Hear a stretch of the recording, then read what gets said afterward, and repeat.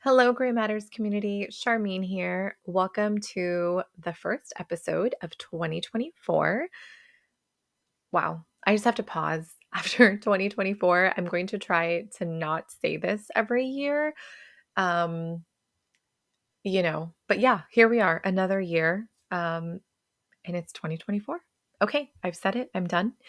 I hope that you had a very restful and revitalizing, joyful, rejuvenating, maybe that's the word I'm looking for, end of 2023. And I hope that 2024 continues that for you and brings you all the good things.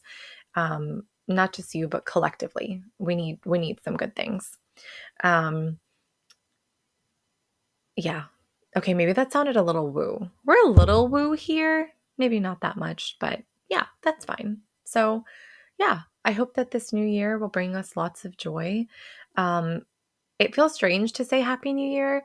I have been saying it, not that I have not, but it just feels strange to open everything with Happy New Year. It's like Happy New Year, but, or Happy New Year asterisk. There's a caveat. I mean, there's so much horror that continues to unfold globally.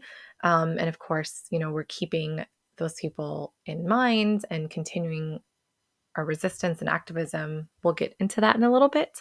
But I want to start with that and just kind of taking that moment to acknowledge all of the terrible things that are going on, specifically continue to happen in Gaza, in Sudan, in Congo, in Syria, Yemen, in so many different parts of the world that really require our attention. So I want to take a moment and acknowledge that.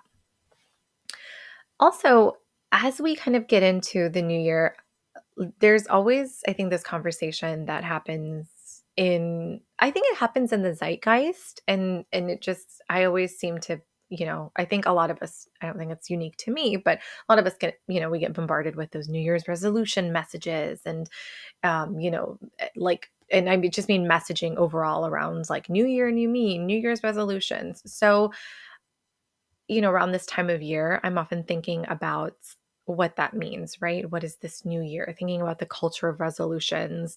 And then also, how it's so counterproductive to nature, especially with, I saw a video recently about, which I knew this, but it was a nice reminder that, this new year calendar was set, I believe it was about 500 years ago. And it's not really a natural time for us, like within nature and as humans and circadian rhythm, to kind of celebrate a new year because we're still very much around the world, like in the depths of winter. So it's very much a time for like fostering and hibernation and like still kind of being cozy, right? It's all the things that are kind of associated with winter time, specifically within the Northern Hemisphere.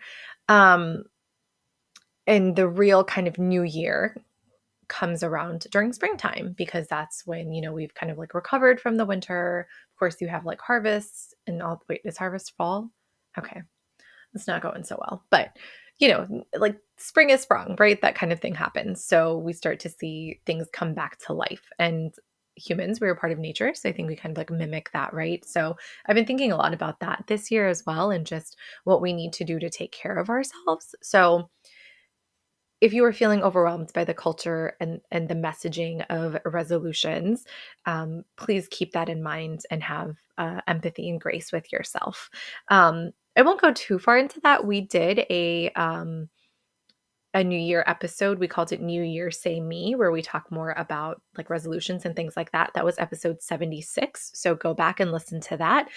So I won't get too much into that, but I have been thinking a lot about, like I said, like what that means and what taking care of the self looks like.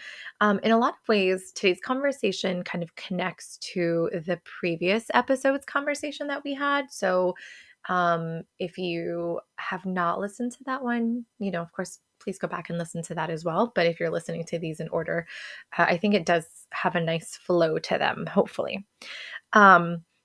I've also heard a lot this year about like ins and outs where people are saying like this is in and this is out. And I really like that. I like that messaging. I've been trying to find different things that resonate with me. I know a couple of years ago I heard about people saying that like they would pick a word, right? And that would be like their word to start the new year. I don't know if that was like their word of the year. Um, but it was a word that kind of like gave them structure or gave them inspiration. That didn't work so well for me. I don't know. I'm not like it was like it ended up being more like a sentence. It was really hard for me to pick one word. But I like this kind of in and out. So I'm thinking about it like in the new year, there's also like this kind of quick burnout with resolution culture, right? Because it can be very easy to feel burnt out. So, um, I also want to like dismantle that idea. Um, and I say burnout, not in terms of like complete burnout, but like those resolutions often do burn out. And this video that I was watching that was talking about, I think it was the same one that was talking about kind of like how this Gregorian calendar is counterproductive and counterintuitive to human nature and nature as a whole. I think it was that same video where they talked about how that's why like most resolutions don't last because they, oftentimes like it's like a very short lifespan, but really if you start things in the springtime, they're more likely to stick. I don't know the science behind that, but if that gives you inspiration, do with that what you will.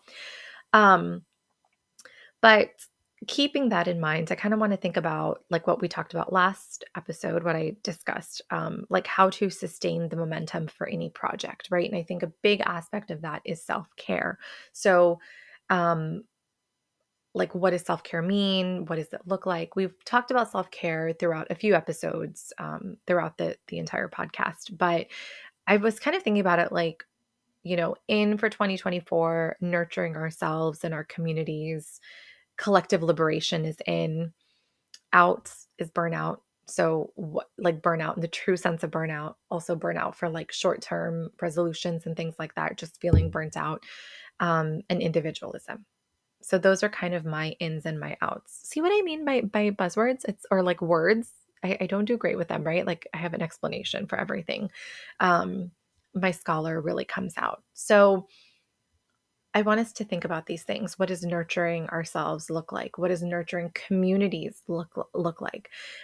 Collective liberation. I think that's something I want to take with me. I guess if I had to pick a word, that would be a good one, right? Like thinking about collective liberation, and how we are not free and no one is free until we all are free, and that our liberations are intrinsically connected. That's that kind of idea of collective liberation.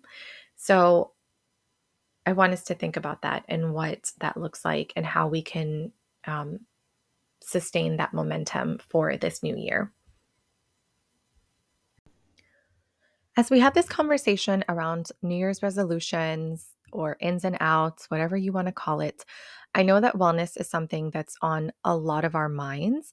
So, something that has been helping my overall wellness that I'm taking into 2024 with me is called Magic Mind. And I love these little magic green shots, as I like to call them. You've heard me talk about them before. So I want to remind you about these again as a lot of y'all think about what your wellness looks like in this new season. And in True Gray Matters fashion, I don't like to steer you wrong. I want to tell you like it is. What I really love about these is they contain good for you natural ingredients. So you have things like ashwagandha, mushrooms, matcha. So you're getting that natural caffeine from matcha. And so because of that, I feel like you're not getting any of those weird side effects, no afternoon slumps, not any of that other stuff that kind of happens with these so-called quote unquote energy supplements. I also like them because, as you know, I love my cup of coffee in the morning. So I still have that ritual cup of coffee. I usually have it a little bit after I have my Magic Mind shots. And I've noticed the days I take Magic Mind, that brain fog is lifted. I have more energy throughout the day, and I am just in an overall better headspace. So try Magic Mind for yourself. Go to our link, magicmind.com/gray. It's gray with an A. For an exclusive discount, you get 56% off your first subscription or 20% off your first order. This is a limited time offer, so go to magicmind.com/gray to order yours today.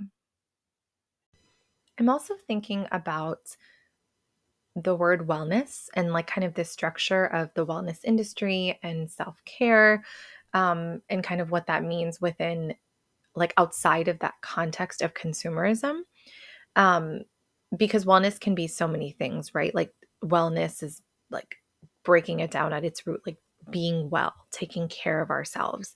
Um, and so I came across something that I thought about including it in my most previous episode, in the sustaining activism episode that was released just before this one.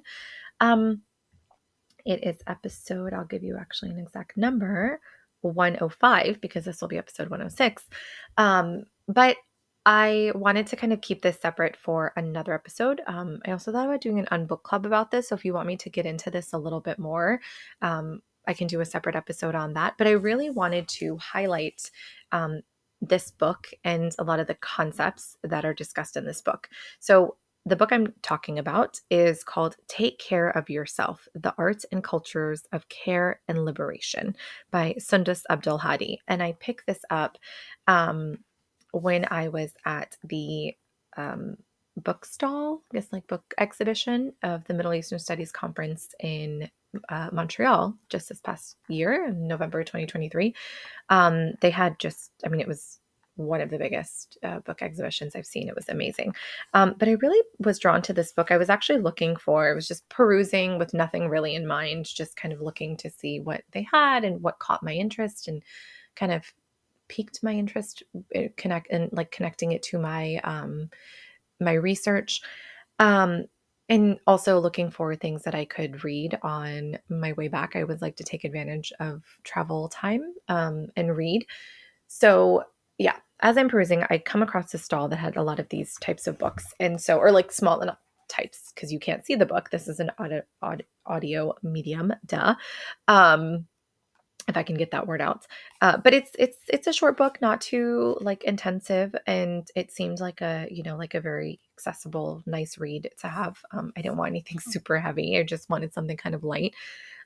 So I have not made it through this book. Truthfully, I'm a little bit more than halfway done. Yeah, I have a little bit more than halfway done, I would say. But I think this is such a powerful text. I think so many people, like anybody, could find um, like you could find this useful and could find this as like a really important text and source of inspiration. Um, so I want to talk about this book because thinking about this in the context of this conversation, I wanted to really spend some time thinking about self-care through art, um, especially like with the burden of domestic and global events that have been happening around us, and increasingly so, where it feels, you know, there's like a lot of conversations happening around like this collective burden that so many of us feel, and how it just seems to increase every like it seems like daily there's something more, right, that we're like concerned about. There's something globally, domestically, locally, whatever it may be, happening that is really taking a toll on ourselves. And um, what we've always tried to do at Gray Matters is address these issues, right? No matter how uncomfortable and difficult they can be. So turning a blind eye or saying that, you know, I don't want to deal with this, it's too difficult, is not an option. At least for me and with the Gray Matters ethos, it's not an option. So how do we address that then? Because just feeling overwhelmed and burdened is going to lead to burnout, and that is not productive for anyone, especially ourselves, right? Because at the end of the day, we still have to take care of ourselves. We still have to continue the work. And that was what the sustaining activism episode, I was really trying to struggle with. How do we, like, articulating, how do we do this work? How do we sustain this momentum, especially when, you know, with we are going into, and I'm recording this, about 3 months of, you know, about 90 days is kind of close to where we're at, um, of this current situation in Gaza, right? Like, and this is just current. So we're not talking about the past 75 years of occupation, but like, how do we maintain this? How do we continue to do this work without feeling hopeless, and still recognizing that we need to take care of ourselves? We need to go through life. We have to get groceries, especially like for those of us that don't live anywhere near Gaza. Like, we have to get groceries. We have to continue with life. We have to cook dinner. We have to take care of our families. We have to put smiles on our faces, even if we don't feel like that on the inside, or we feel guilty for that. It's important to recognize it, but also, like, how do we continue while also doing this work? How do we continue living? How do we continue thriving while doing this work? And I said thriving instead of surviving intentionally. So I think this book was really wonderful. So, from what I understand, and the little research that I've done, I didn't do a ton of research into Sundus Abdulhadi herself, but from what I understand, she is an artist, and a lot of her work, and she, has a lot of messages and themes around liberation and um, addresses important issues with her work, as most artists do.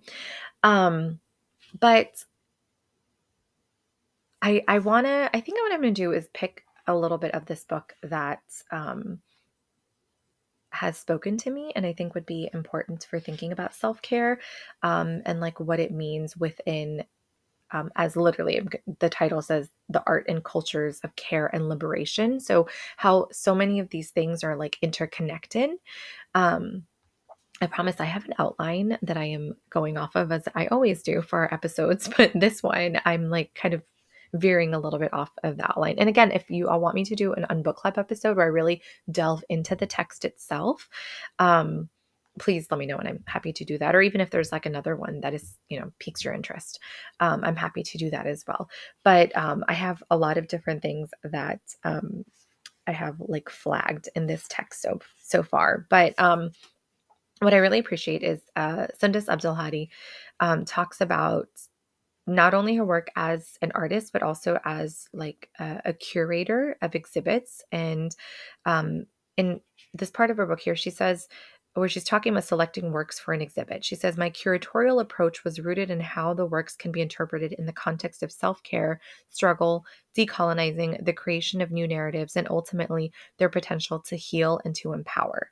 I really like resonated with this because I think so many of us who lean on art and cultural things like art and music and um, different aspects of creative outlets, um, we find, especially especially within a like consumerist society and within like an American capitalist society, increasingly there's kind of this need to differentiate, or this need to kind of like divorce the art from politics, right? It's like, oh, well, I don't, and I hear this a lot within the comedy circuit, where it's like, oh, well, comedy's not good if it's political or whatever, right? And this happens a lot within different like pop culture um, formats. Um, but I think for so many of us that look to art or engage in some form of art or creative work, um, as not only a form of like self care or as a creative outlet or as some kind of um, like wellness activity, we also go to it for community, um, and to kind of engage in these conversations. So to engage in like this collective, like how do we work with this within this collective liberation, right? I hope I'm making sense in how I'm saying that, but um, we want to see works that address these difficult conversations, I guess is what I'm trying to say. So we want to see work that is political. We want to see work that actively engages in decolonization, that actively engages in addressing oppressive regimes and like highlights injustice, right? I think that is why art is so powerful, and that is why also art in different forms of like creative writing and things like that are censored, because they have power. They have this kind of like collective bargaining method where it recruits people to a cause, it entices them, it motivates them, it inspires them, right? And it brings hope and joy also. It can bring a lot of emotions. Sometimes you can see something like a movie, sometimes a movie can highlight an issue and it can be something that's difficult and you may feel angry or sad or upset. But I think if it's done, I say well with a caveat because I think that's subjective, but I think if it's has like an intended purpose of being whatever it may be, political or um, subversive, discursive, whatever it may be, then the viewer leaves, or I'm thinking leaves, like leaves after they're watching a movie, or, while they're engaging in it, if you're like looking at an art piece or an exhibition or whatever it may be, you feel all those feelings. So you may still feel angry and hopeless, but then you may feel that hopelessness may turn into inspiration, or that anger may turn into motivation.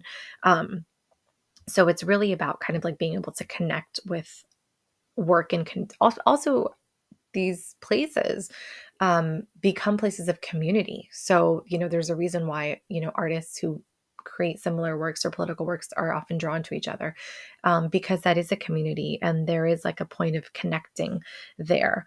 Sundus Abdulhadi also talks about how creating artwork was a journey for her, and in a way for her to um, not only like create work that was on sensitive, like, has the sensitive nature of certain topics, like, that talks about struggles and trauma and things like that. And it was a way for her to enact self-care, like almost a way for her to, um, you know, therapize. That's not the right word. Almost like a form of therapy. That's what I'm trying to say. A form of therapy for her to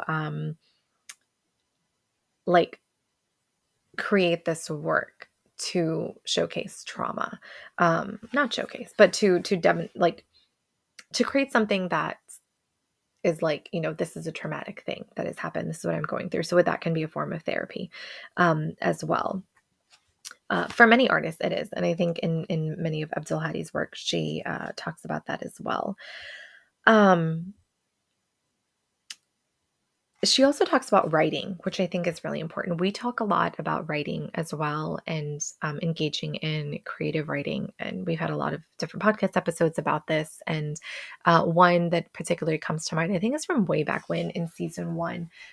We had the episode on social justice writing with Emmy Perez, who is the Texas Nobel laureate, and also Texas Poet Laureate, excuse me, and also teaches creative writing. Let's see if I can find it for you quickly, what episode number that was. So we talk a lot about writing, right? And the significance of creative writing and what that means. And for so many artists, there doesn't have to be one medium of self-care, right? Um, there doesn't have to be one way that you engage in something. This was a special bonus episode. Yeah, special bonus episode from season 1, released on July 20th, 2020. So I had to find that and that to you. So if you're interested, please listen to that episode. But I encourage you as well, like if you need to not censor yourself, if you need to engage in some kind of creative work, to not censor yourself while you're doing that. So this is something I have actively tried to like dismantle from my own work, is like not thinking about like, oh, this is bad poetry or this is bad art or whatever. Like those words don't matter. Those words are subjective. Just do it. Just create. And I think that is so powerful. That has been powerful for me. And I think it can be powerful for other people as well. But on page 28, Abdulhadi says, throughout the process of writing, I have struggled with having to use certain words prescribed to my experience by the English language. For example, marginal or marginalized literally translates to of secondary or of minor importance, not central. I do not subscribe to this description of my people or my identity. Similarly, words like people of color, despite being reclaimed in recent generations as an empowering term, still implicitly refers to whiteness, and do words like visible, minority, othered, and radicalized. If and when I do choose to use words like marginalized, colonized, or radicalized, it is in reference to the experience of being marginalized, colonized, or radicalized, a position that is of utmost importance and central to this book. So I love that part right there, because not only does she talk about writing, but it explains so much of her positionality and what she intends to accomplish with this book. So I think it's really important to think about as well, like what words do we choose to use? Chapter 2 she has is called Decolonizing Care. And it's really thinking about what, again, care looks like in the face of collective liberation, what it looks like in the face of capitalism, what it looks like to engage in um, work that can be deemed as sensitive and political, and is often sensitive and political. But when it's often deemed that way, done so to like shut down the conversation or to have a very specific skewed viewpoint of the conversation. And she's saying, like how do we talk, how do we address that, how do we dismantle that? um so yeah, it's like chock full of so many wonderful anecdotes. She talks about um an instance where different instances, actually, I should say, where she has found collective liberation and community in places that were not maybe originally intended as such. Um, she talks about the role of the artist as well, where she says on page 42, artists for generations have found themselves on the front lines for the struggle of liberation. Driven by the people's stories and their own, many artists have engaged with the concepts of community care and empowerment. Freedom of expression becomes something worth fighting for. Um, and so as I read this, I'm reminded too of the importance of like freedom of the press, right? And how even that conversation is so skewed in what we are allowed to consume, what we are like told is correct information.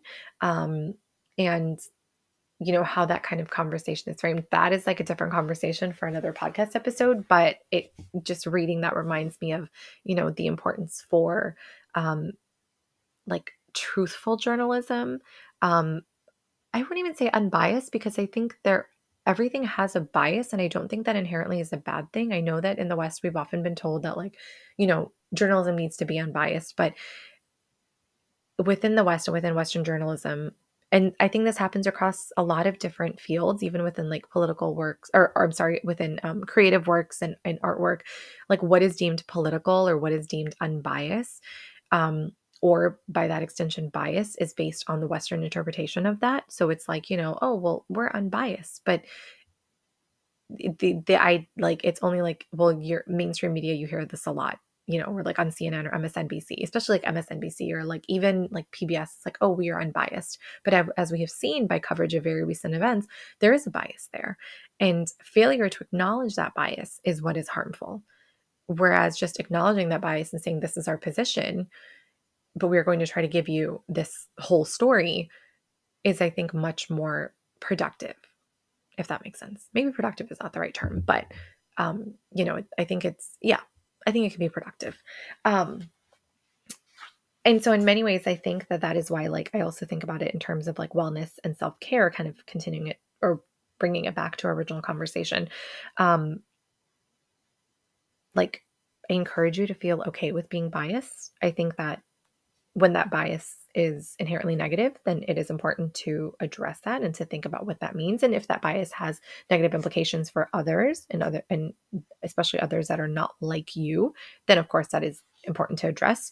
But I do encourage you to create work, right? To create, um, to express your artistic expressions and to think about um, what that looks like. Um, I'm looking through her book and thinking about what else I want to tell y'all, because there's so much I wish I could just like read like every page of this to you. Um, Chapter 4 is called Curating Care, and I think that's really important because she talks about curating care in a few different ways, and particularly through the lens of being an artist curator. And of course, the very first excerpt I read about selecting works for an exhibit was from this chapter. It's from page 108. But she's thinking specifically about intentionality and what, the inclusion of different works looks like, especially if you are an artist or involved at all within like artist circles. You may be very well aware of the bias that happens against certain artists and the displaying of certain artwork. It's a very relevant conversation seeing that around, the use of watermelon and different um, memorabilia that has been affiliated with Palestine and the Palestinian people and the Palestinian liberation struggle. And so we see again how powerful art is and how oftentimes art can be very difficult as well. So as I think it's really interesting that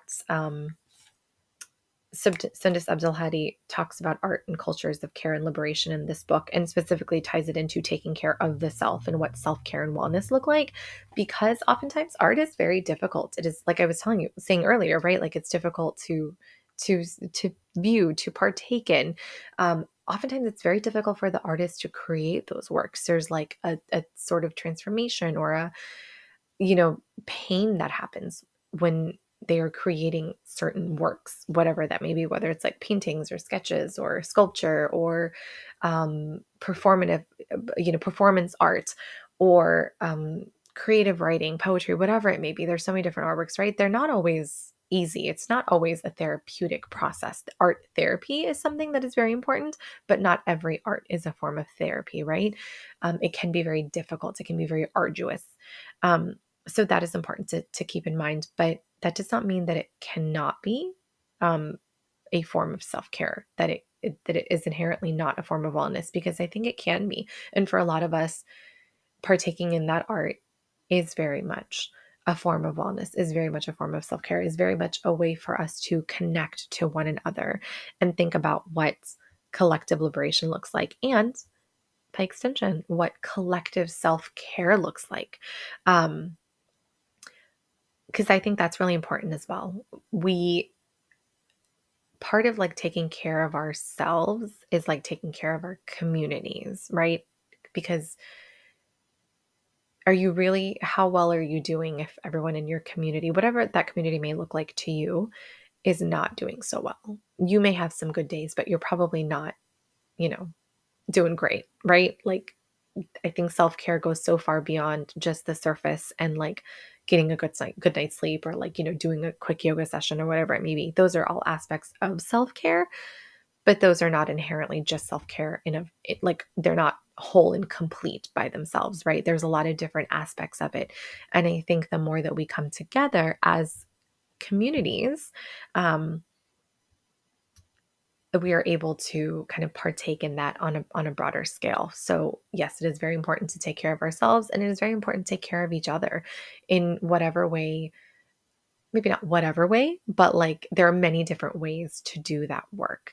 Um, and I think like supporting each other, dismantling our own negative biases, um, supporting liberation, um, addressing causes, engaging in activism in whatever way we choose to do it. I think all of these things are so important as a form of like community self care. Um, yeah, I think it's a conversation we're going to continue to have, because I have so many more thoughts on this. And every time I talk about wellness and self care, I say I'm not going to talk about the kind of commodification of it, but it's so inherent, it's so intrinsically tied into it that I think it has to be addressed. Like, yeah, I think there is an importance in being like, okay, one, like, I feel like workplaces do this a lot. Like one, like free yoga session at the start of the year is not going to be like what is going to hold over your workers, or give them like that's not self-care. Like it can be in the moment, but um it takes a lot more, right? It has to be something that you want to do. There has to be intentionality there. There's a lot involved. So I encourage you to think about self-care and wellness for yourself, in the many different ways that you can partake in it, and to get creative, to think about, again, outside of like the consumerist way that we have been taught self-care, like what does it look like outside of that? Um, I encourage that. And then I encourage you to think about what it looks like in community. And I encourage you to think about what collective care and liberation look like. What does that mean? Um, and I'd love to hear from you about this, because this is very much an ongoing conversation. And like I said, I had my outline and I covered most of my talking points, but I have so many different thoughts with this conversation. So I would love to hear how you partake in this. I would love to hear I want to do a call back to the previous episode, which I've been doing. So I'm going to continue to do that. But like, I would love to hear how you are sustaining your activism. Um, and yeah, how you are taking care of yourself, engaging in wellness, all of that good stuff. So, you know how to get in touch with us. you know how to reach out to me. Just a kind reminder, this is the start of the year. So in with another in, here's another in, um, supporting those things that are really important to you, supporting those things that bring you joy, bring you any kind of support and relief and peace. Whether that's supporting that author who wrote that book, or to stay on theme, that artist who did that piece, whether it's a podcast that you like to listen to. So yeah, show them your support. You know how to show us support. You know where to follow us. I will, of course, have an Instagram post about this episode. So leave your comments there as well. Again, tell me about your self-care. Tell me about how you're engaging in self-care with for yourself and your family and your loved ones and your community. And let's continue that conversation. And yeah, until next time, stay safe, and I'll talk to you soon. Bye. Thanks for listening. We appreciate your support. You can continue to show your support by giving the podcast a 5-star review, becoming a subscriber on Anchor, and following us on our website, graymatterstheblog.org, that's gray with an A, and on our socials, as well as sharing and commenting on our posts at Gray Matters the Blog on Instagram and TikTok. We want to connect with our Gray Matters community. If you have a comment or an inquiry about our customizable trainings and workshops, email us at graymatterstheblog@gmail.com. Stay safe, everyone, and we'll chat with you soon.